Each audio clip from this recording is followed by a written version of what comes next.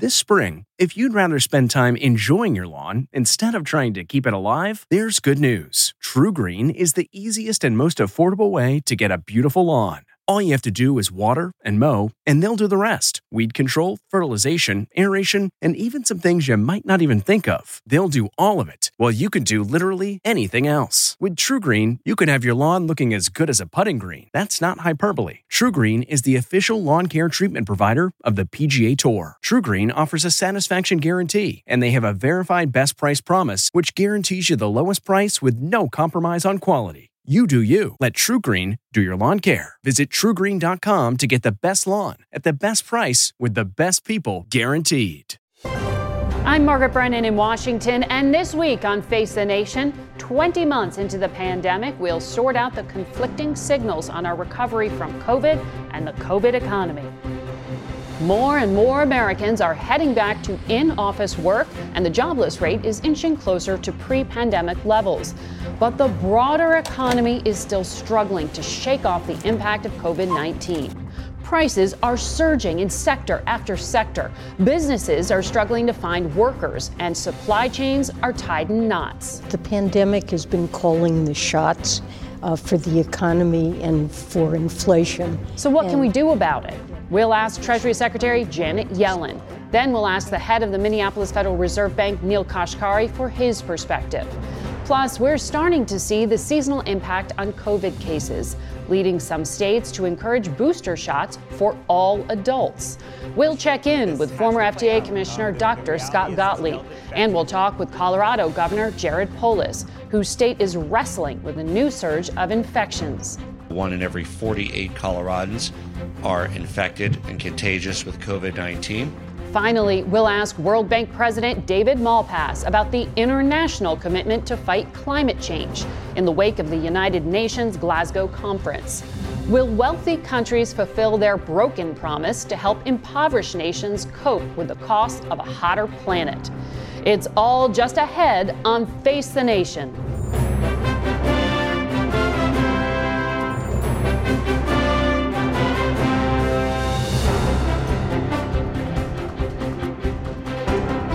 Good morning and welcome to Face the Nation. Progress in our slow march back to normal seems to be a continuing series of starts and stops, and there's a lot of confusion about where we are headed. Most Sundays, we start the broadcast with a look at what's going on that you need to know, and today's no exception. But one thing that's different is our Mark Strassman is actually here in person. Good morning to you. Good morning. Great to see you in person. So there were a lot of conflicting signals on the economy. What can you tell us? There's some fundamental disconnects going on with the economy, right, between what it is we're all looking to buy versus what's available on store shelves. That's number one. Number two, if people have money in the bank, but they still feel financially vulnerable. And then there's this constant battle with sticker shock. Econ 101 in late 2021, when demand dwarfs supply and supply chains are bottlenecked, prices explode. Inflation's peak surge in 3 decades. There aren't enough truck drivers, there aren't enough trucks, all the way along. It's just kind of a hot mess this year. The Consumer Price Index, what we pay for goods and services year to year, jumped 6.2% in October. Broad-based and eye-popping, the biggest surge since 1991. New car prices up 9%. Used cars and trucks, astonishingly, up 26%. Gas, 50%. Heating oils climbed almost 60% with temperatures dropping. And food basics, eggs up 12%, bacon up 20%. You quickly see why inflation is now chewing into the president's popularity. Many people remain unsettled about the economy, and we all know why. With pandemic restrictions loosened, consumer demand has roared back. Millions of families with stockpiled savings want to spend. 2 pallets worth Arctic Animals by Magnetiles. Love it. And merchants want to sell. But supply chains from the ports to the highways remain knotted. Among the worried, U.S. turkey farmers. It's less than 2 weeks before their Super Bowl. Everything in the last couple of years has been a little more challenging, even down to boxes. Help wanted, another sign fueling inflation. We've become a nation of quitters. More than 4 million more workers resigned in September. The U.S. Labor Department reports 10.4 million job openings. Economists disagree whether this inflation will worsen and about the potential impact of trillions in government spending, the infrastructure bill, the social spending bill, on top of all that pandemic relief. Inflation pressures the Fed, with rates now triple the average 2% gains it aims for annually. And with last month's Gallup poll, nearly 70% of Americans believe the economy's getting worse. There's also pressure on a president pushing for Washington to spend more.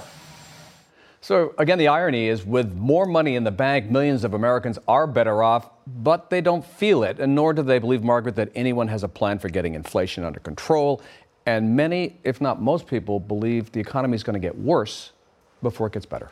All important consumer psychology. Mark Strassman, thank you so much for being here. Bet.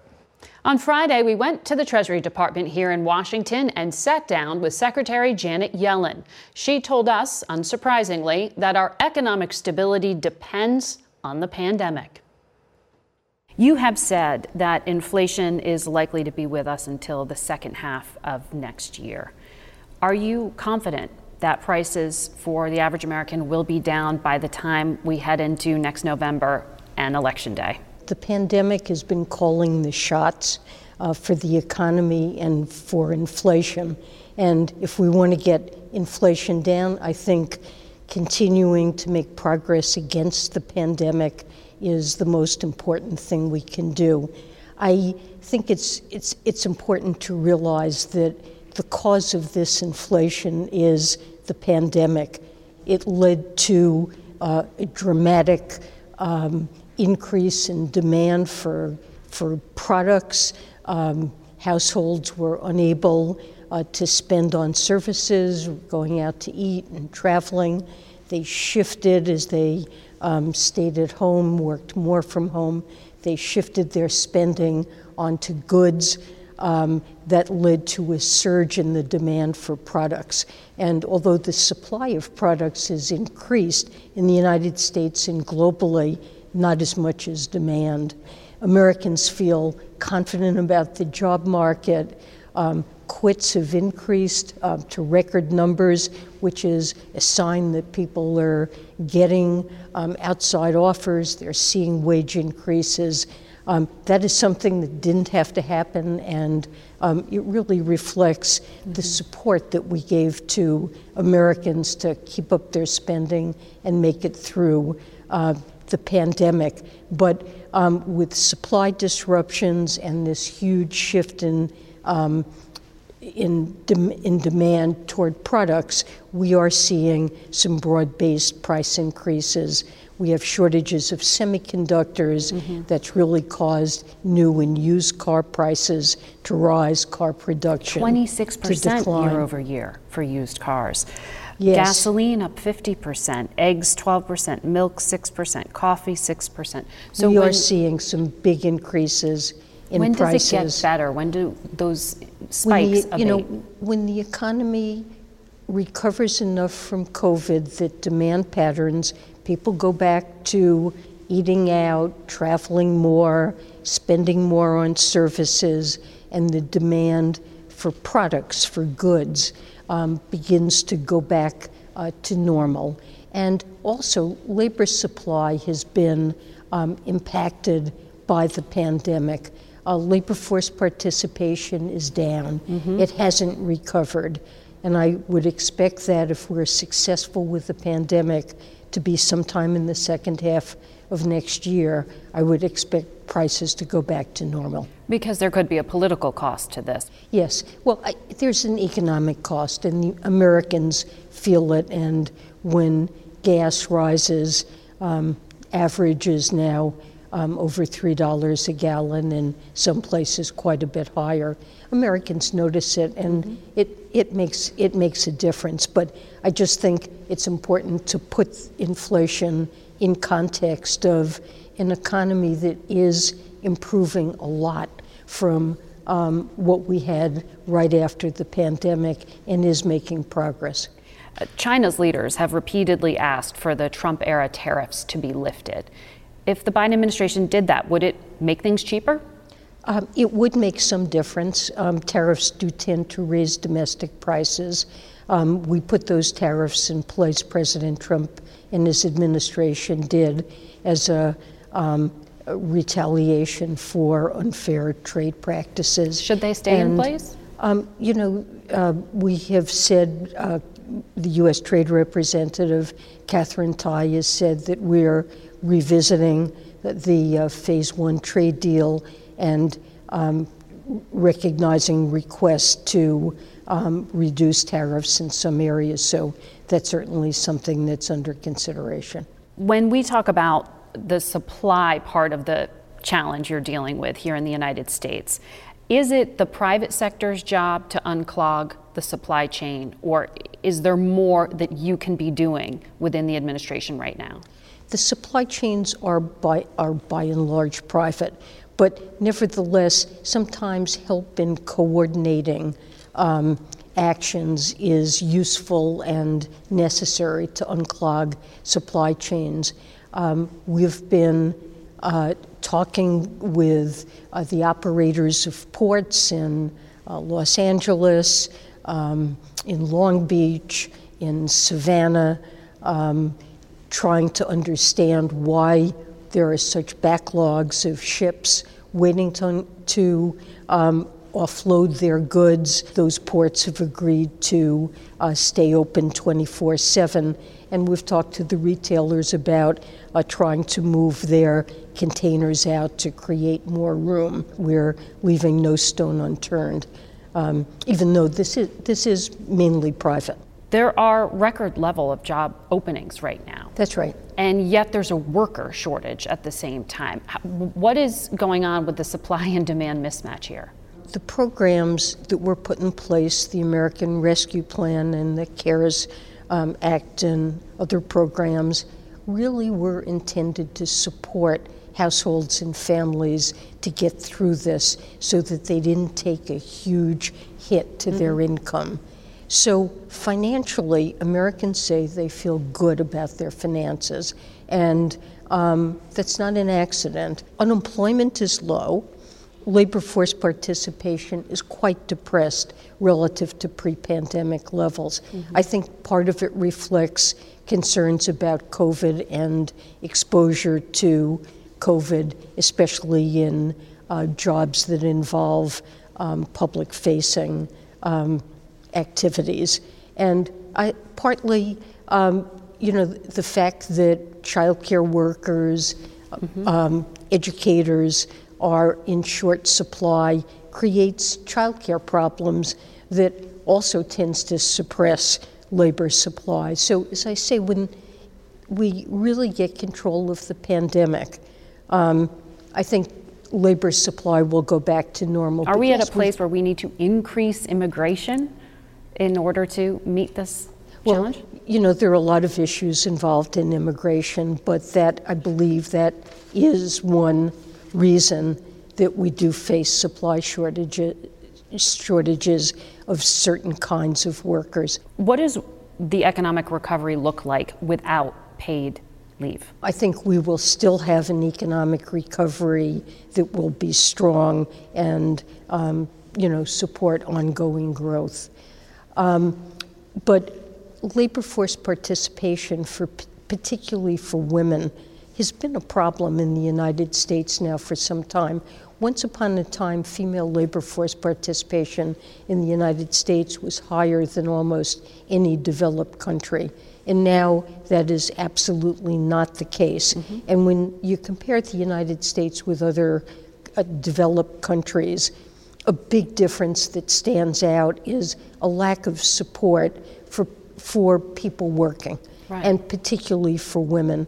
Now, I'm very hopeful and fully expect the Build Back Better package to become law.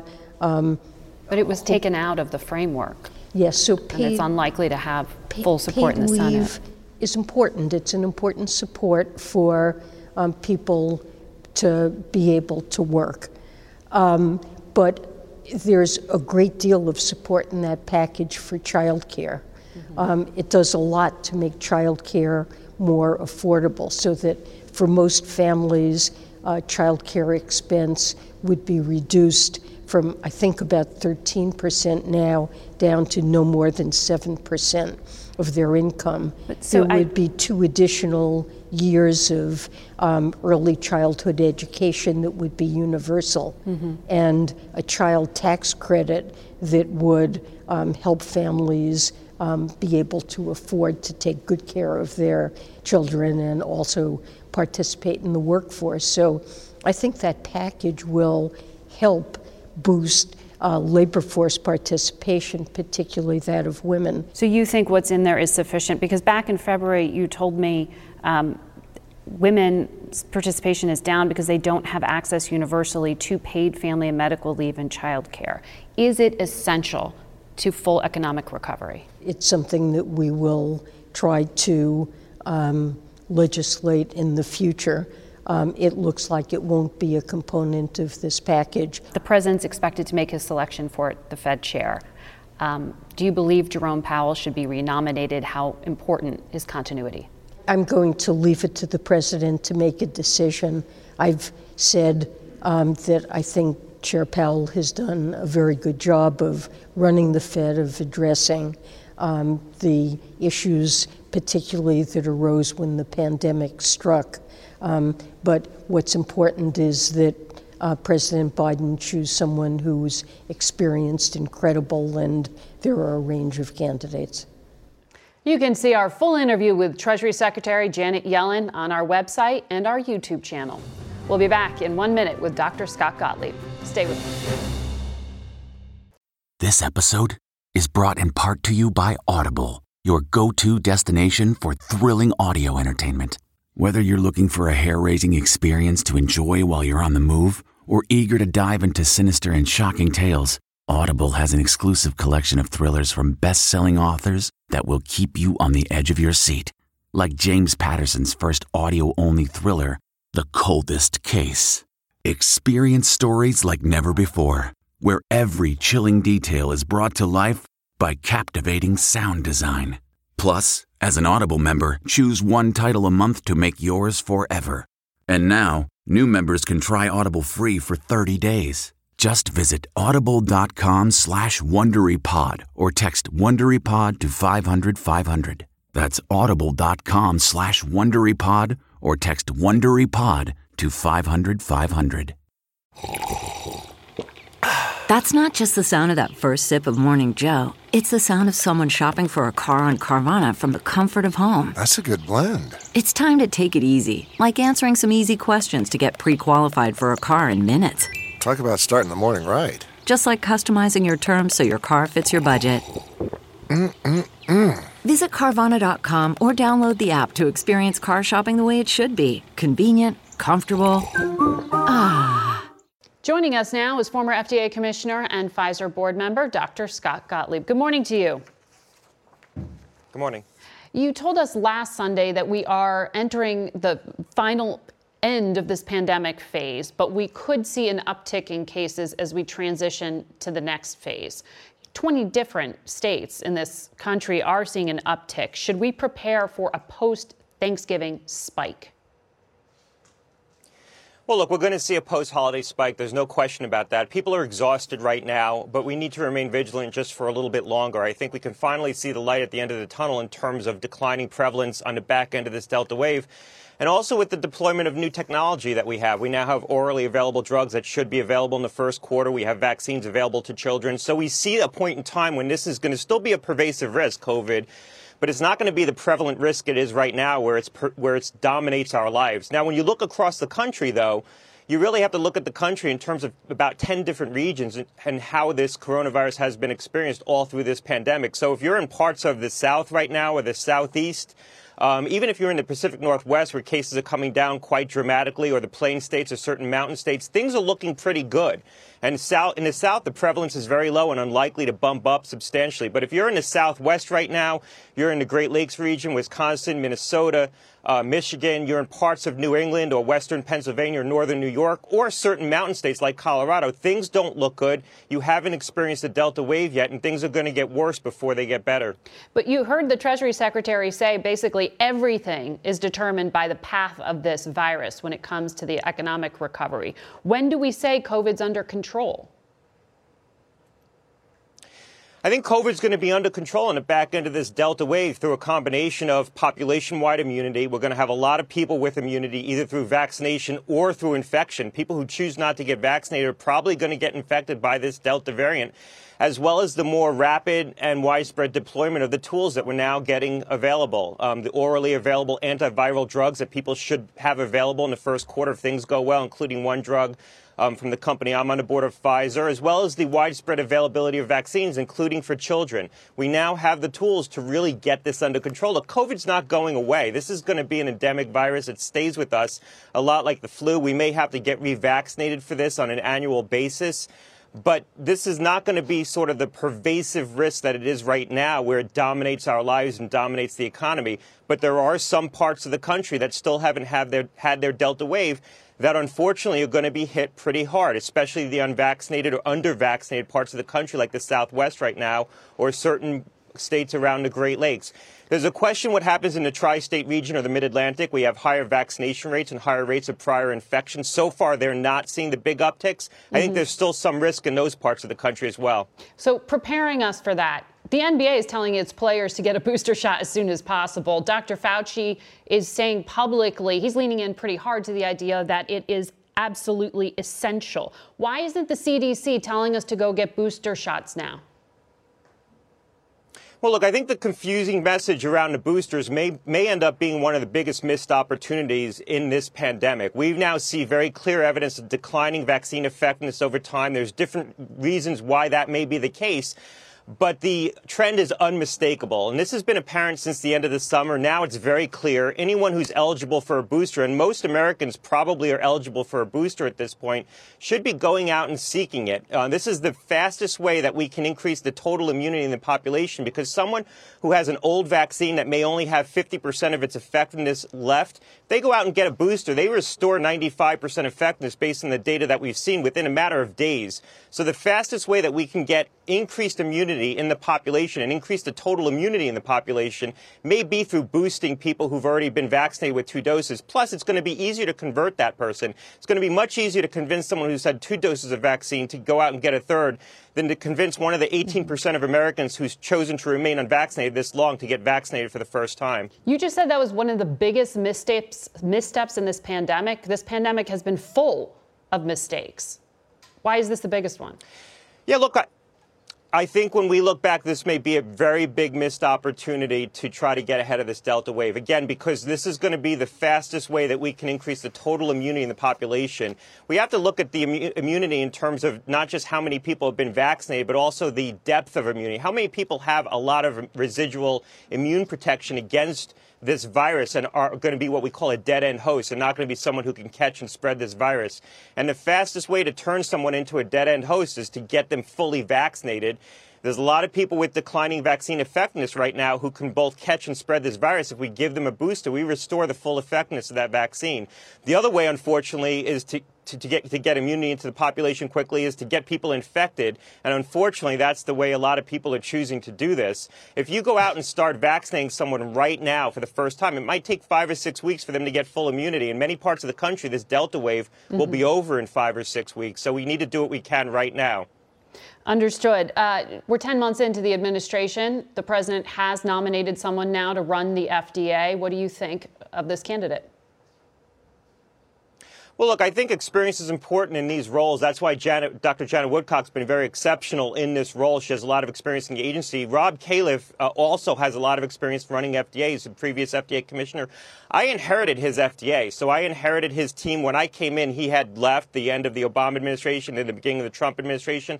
I took over at the beginning of the Trump administration. I inherited his team. It was an outstanding team. I worked to keep them in place. Most of them stayed. I also inherited his policies that he had set in motion, including around opioids, where he had set in motion an aggressive set of measures, increasing regulation on immediate release formulation of opioids, education for providers. He also started the discussion around looking at the broader public health impact of the availability of opioids, which ultimately resulted in bipartisan legislation in the SUPPORT Act. So Rob did a lot. I was the beneficiary of a lot of the things that he set in motion. Well, and opioids, of course, something that may come up in any hearing, and he's already taking fire for. Thank you for your perspective. Right. The former FDA commissioner, Dr. Scott Gottlieb. We'll be right back. Worried about letting someone else pick out the perfect avocado for your perfect impress them on the third date guacamole? Well, good thing Instacart shoppers are as picky as you are. They find ripe avocados like it's their guac on the line. They are milk expiration date detectives. They bag eggs like the 12 precious pieces of cargo they are. So let Instacart shoppers overthink your groceries so that you can overthink what you'll wear on that third date. Download the Instacart app today to get free delivery on your first 3 orders, while supplies last. Minimum $10 per order. Additional terms apply. Man, that sunset is gorgeous. Grill, patio, sunset. Hard to get better than that. Unless you're browsing Carvana's inventory while you soak it all in. Oh, burger time. So sit back, get comfortable. Carvana's got thousands of cars under $20,000 just waiting for you. I could stay here forever. Carvana, where car buying meets comfort, meets convenience. Download the app or visit Carvana.com today.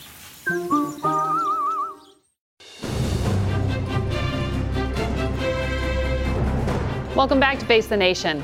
Colorado is one of several states dealing with a new spike in COVID cases. Their governor, Democrat Jared Polis, joins us this morning from Boulder. Good morning to you, Governor. Good morning, Margaret.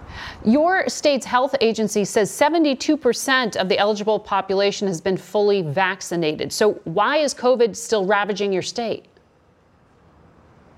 You know, right now what we're seeing across the Rocky Mountain West, the upper Midwest, sort of this swath of the country, we were largely spared the Delta spike in summer and late summer, but we're getting it now. Now, we're hopeful, and so far what we're seeing is it's not going to hit the same levels that it did in southeastern states that had 40, 50, 55% vaccination rates.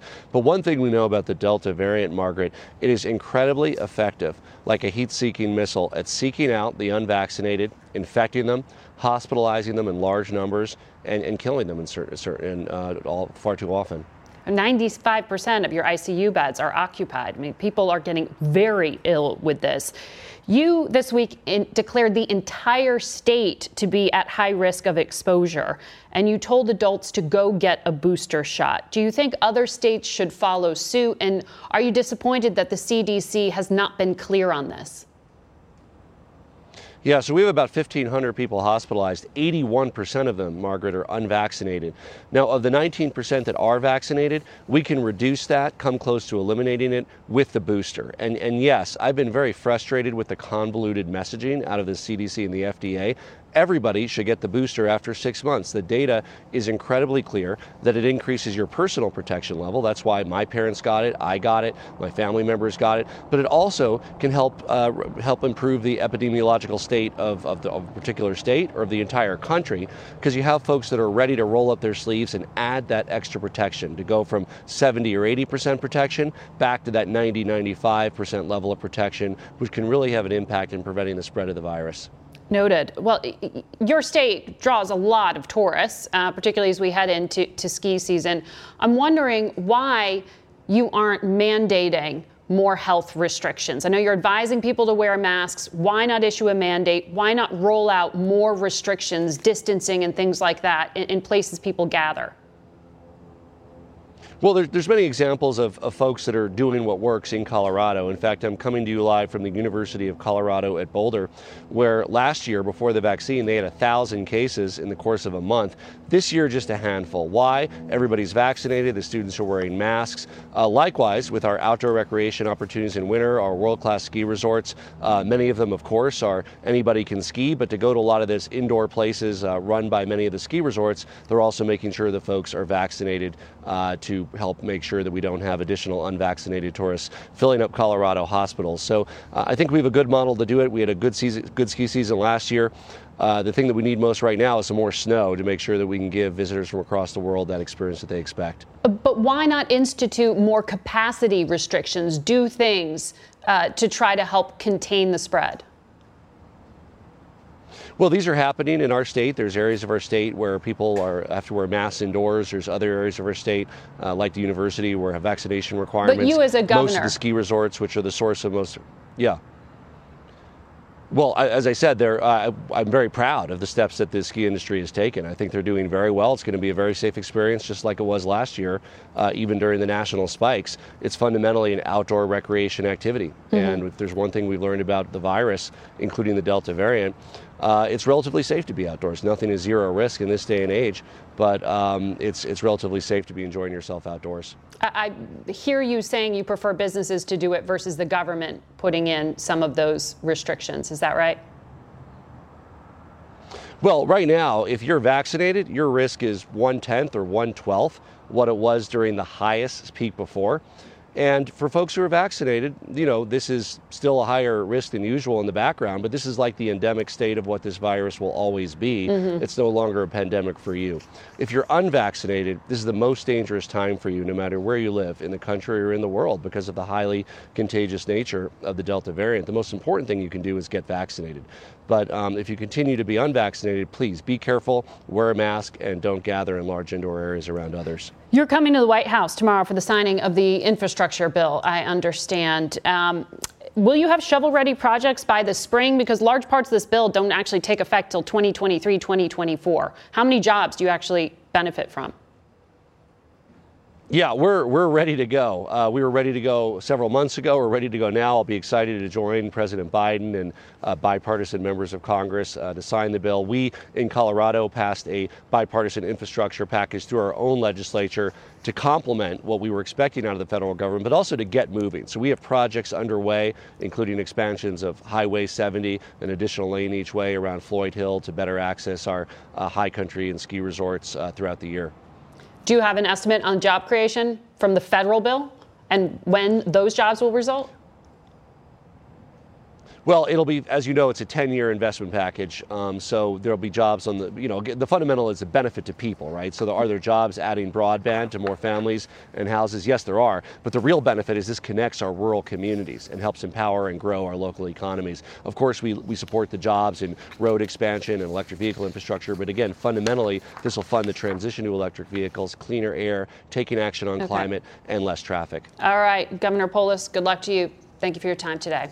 We turn now to Neel Kashkari. He's the president of the Federal Reserve Bank in Minneapolis and joins us from that city this morning. Good morning to you.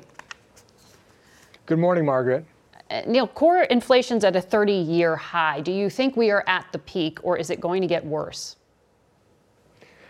The math suggests we're probably going to see somewhat higher readings over the next few months before they likely start to taper off. We're seeing both a surge of demand because Congress has given a lot of money to families and to businesses to get through the pandemic, but we're also seeing supply disruptions at the same time because of the COVID virus. The good news is both of those should be temporary. The challenge is these high prices that families are paying, those are real, and people are experiencing that pain right now. And so we take that very seriously, but I'm optimistic that it should be temporary, even though it is causing pain right now. It is causing pain, but many Americans feel like they're being told what they're experiencing isn't real when they're told it's transitory, that word the White House keeps using and the Fed keeps using. You said we won't get back to 2% inflation until 2024. Why do you think it's going to take us that long? Well, I think both of these things, the demand side and the supply side, are going to take some time to work out. But it's important from the Fed's perspective that we don't set long-term monetary policy and adjust too much based on temporary factors, even if those temporary factors take a little bit longer than we expect. If you look at the supply chains, some supply chains have already sorted themselves out. Some are taking longer. We know the auto sectors and semiconductors takes a long time to put more capacity online. So there are going to be sectors that are going to be struggling for a while other sectors right the ship, so to speak, more quickly. And so we need to pay very close attention to this. We need to take it very seriously. But my view is we also need to not overreact to some of these temporary factors, even though the pain is real. The Federal Reserve, when we adjust monetary policy, it acts with a lag. And so if we overreact to a short-term price increase, that can set the economy back over the long term. So you don't think the Fed should be taking steps faster than they currently are? Right. I think we've taken the appropriate steps. As you know, we've begun normalizing our balance sheet, quantitative easing. We've now begun the taper process, which will probably take 6 months. That's the first step in reducing monetary policy boost that we're providing the economy. And over the next 3, 6, 9 months, I think we're going to get a lot more data on both the demand side and the supply side to get a better reading of where the economy is headed. You're talking about the emergency bond purchases that had been done throughout the course of the pandemic there, and some of the emergency measures. I want to ask you about what the administration is saying it's doing, and that is pumping in trillions of dollars in these rescue packages. Is the risk worth it? Because most economists do expect some inflation from it. Well, I think Congress and the executive branch, both President Trump and under President Biden, were very aggressive in supporting families and businesses through the pandemic, and that was the right thing to do. You know, the recovery is much stronger than it was, say, after the 2008 financial crisis. That's in part because the fiscal authorities and the monetary authorities were so aggressive.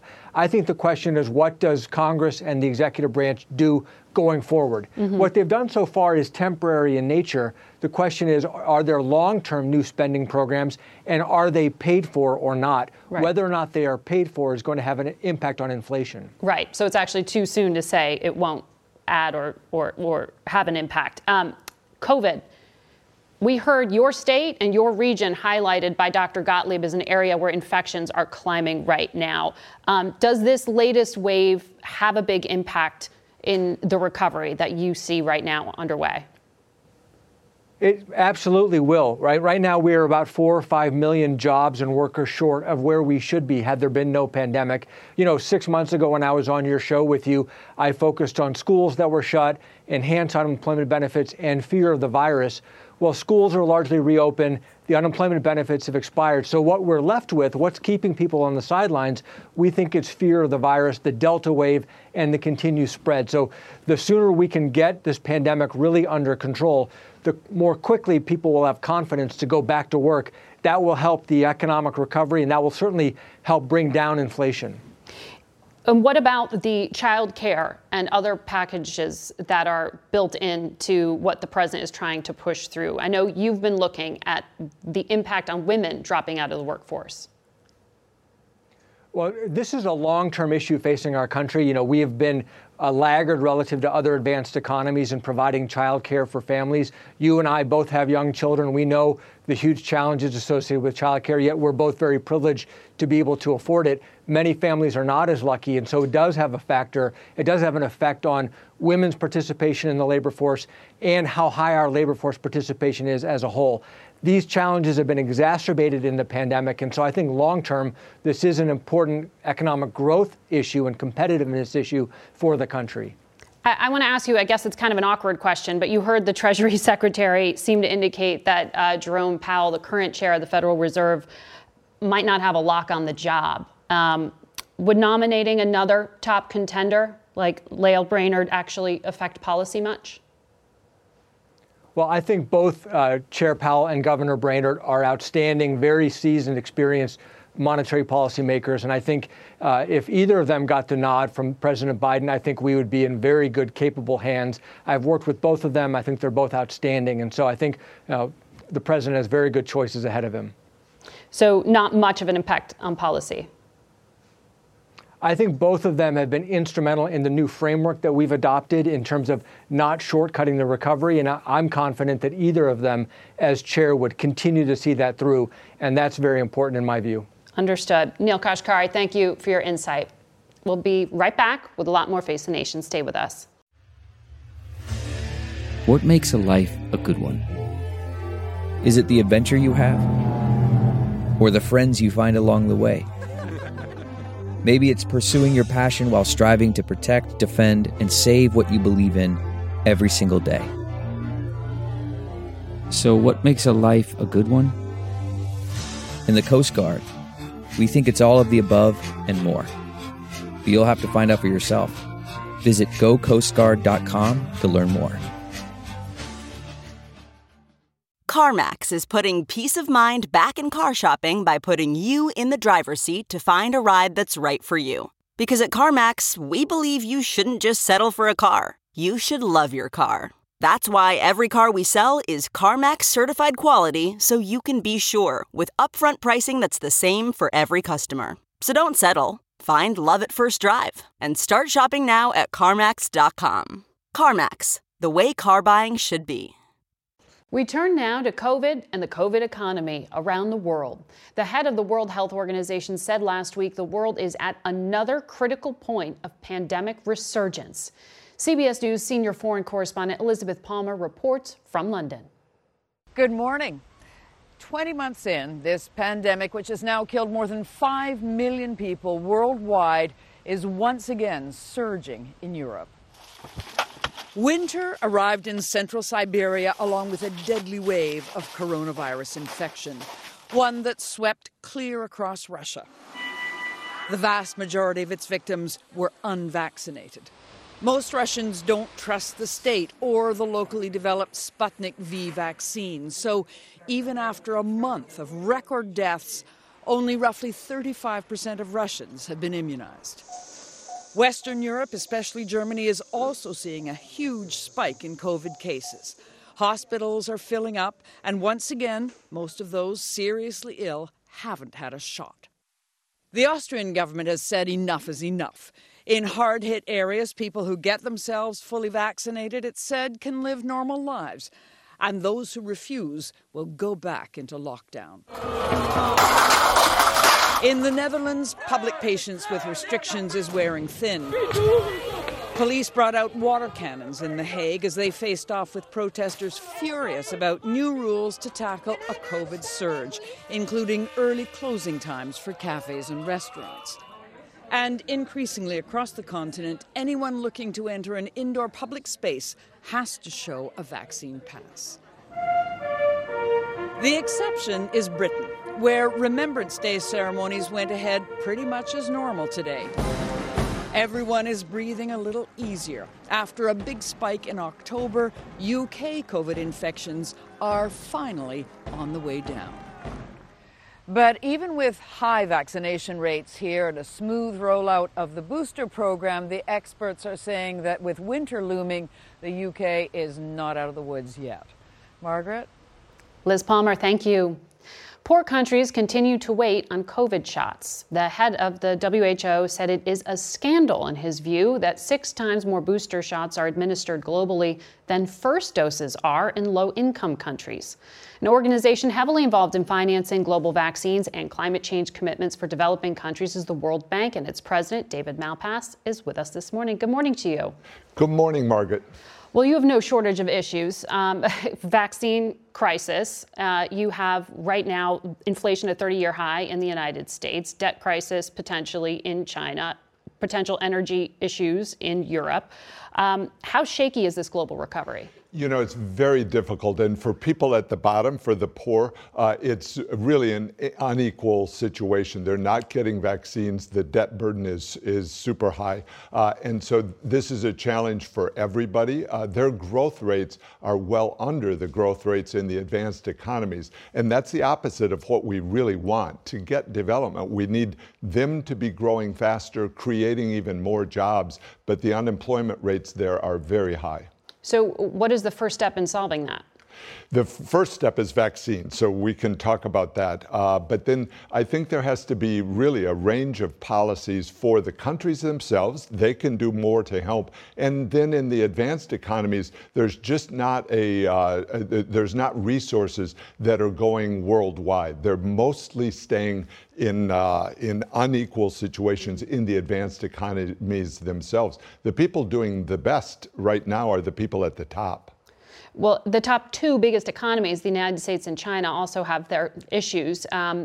China has this debt crisis potentially that you heard the Treasury Secretary say they're monitoring very closely. How concerned are you? We work closely with China. You know, its system is different from the market-based system of the world. It's a Communist Party system, and so there are frictions, there are challenges. But from the standpoint of the World Bank, we're working well with them on marine plastics, reducing that from the river systems. Also from a greenhouse gas emissions standpoint, we're working with them. So China's engaged in the world. It's making vaccines for its own population. And so we can look at that as well. I think we have to recognize there are these frictions on debt transparency, for example. As they enter into contracts in the developing world, there's often a non-disclosure clause, which makes it very hard for people to know whether they're getting a fair deal.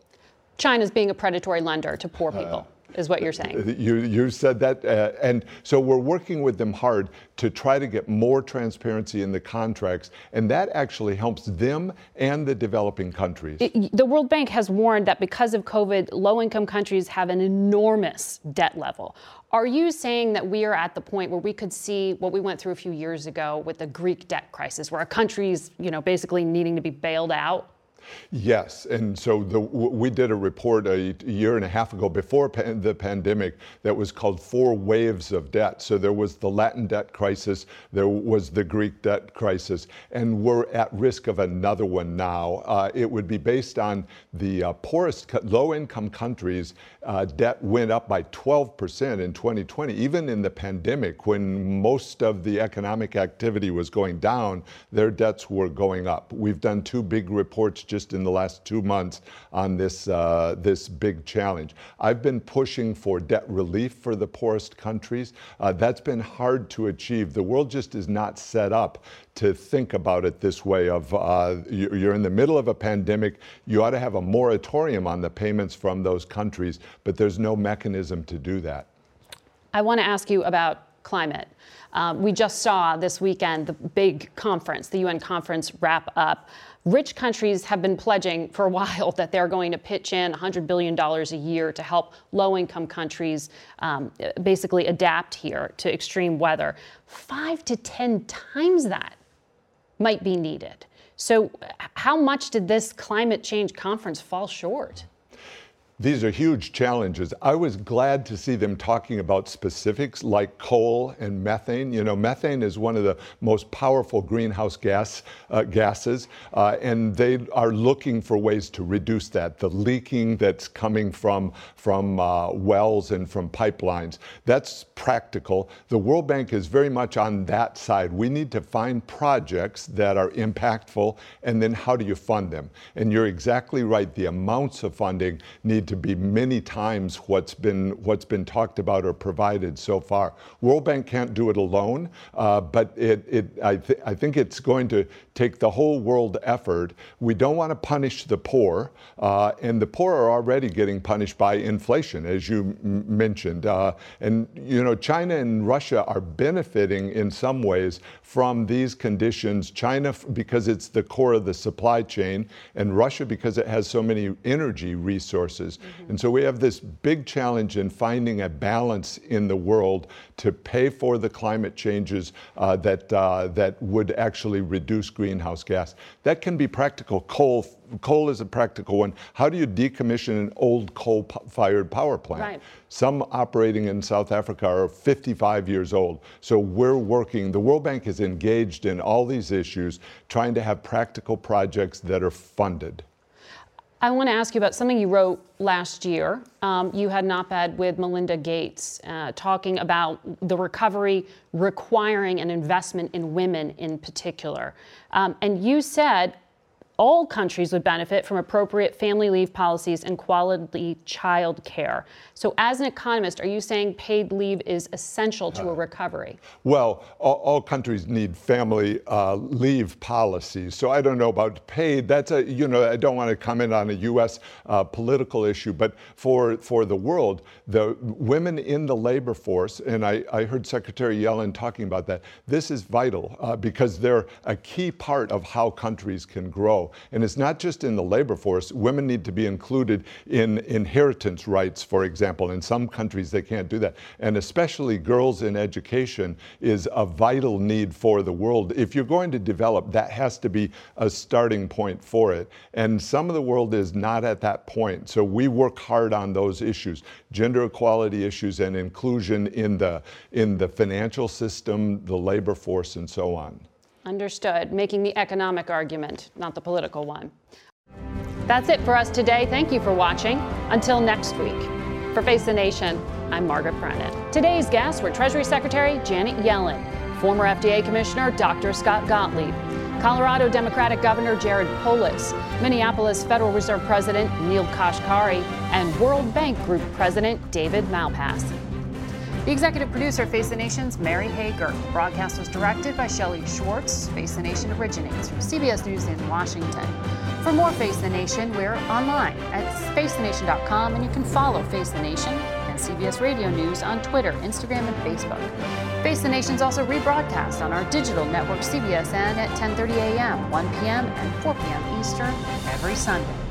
If you like Face the Nation with Margaret Brennan, you can listen early and ad-free right now by joining Wondery Plus in the Wondery app or on Apple Podcasts. Prime members can listen ad-free on Amazon Music. Before you go, tell us about yourself by filling out a short survey at Wondery.com/survey. Are you ready for an all-new season of Survivor? You better be, because Survivor 46 is here, and it's 90 minutes of twists and turns you don't want to miss. Better yet, after each episode, there's a brand new episode of On Fire, the only official Survivor podcast. Each week, we go behind the scenes of the episode's biggest moments, taking you into the how and the why things happened. And this season, we're very lucky to be joined by an expert, the winner of Survivor 45, Dee Valladares. What is up? I'm thrilled to be joining this team and to be giving you my take on how and the why players made the moves they did, what it takes to outwit, outplay, and outlast, and to ask Jeff some questions, because even after 26 days out there, there is still a lot for me to uncover. Bring it, D. Listen to On Fire, the official Survivor podcast, wherever you get your podcast.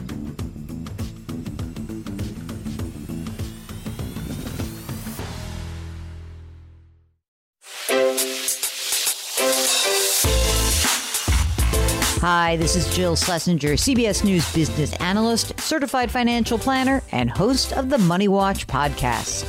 This is the show where your money is not scary and it's not boring. It is a show that's all about you. It's your questions that make it possible for me to provide unconventional and entertaining insights on your money, and maybe more importantly, on your life. I'm going to be your financial coach, someone who brings common sense and an insider's perspective on how to manage your money and your emotions. And I promise we are going to have a little bit of fun along the way. Have a question from retirement to career changes to college funding? Just send us an email at askjill@jillonmoney.com. Follow Money Watch wherever you get your podcasts. You can listen ad-free on the Amazon Music or Wondery app.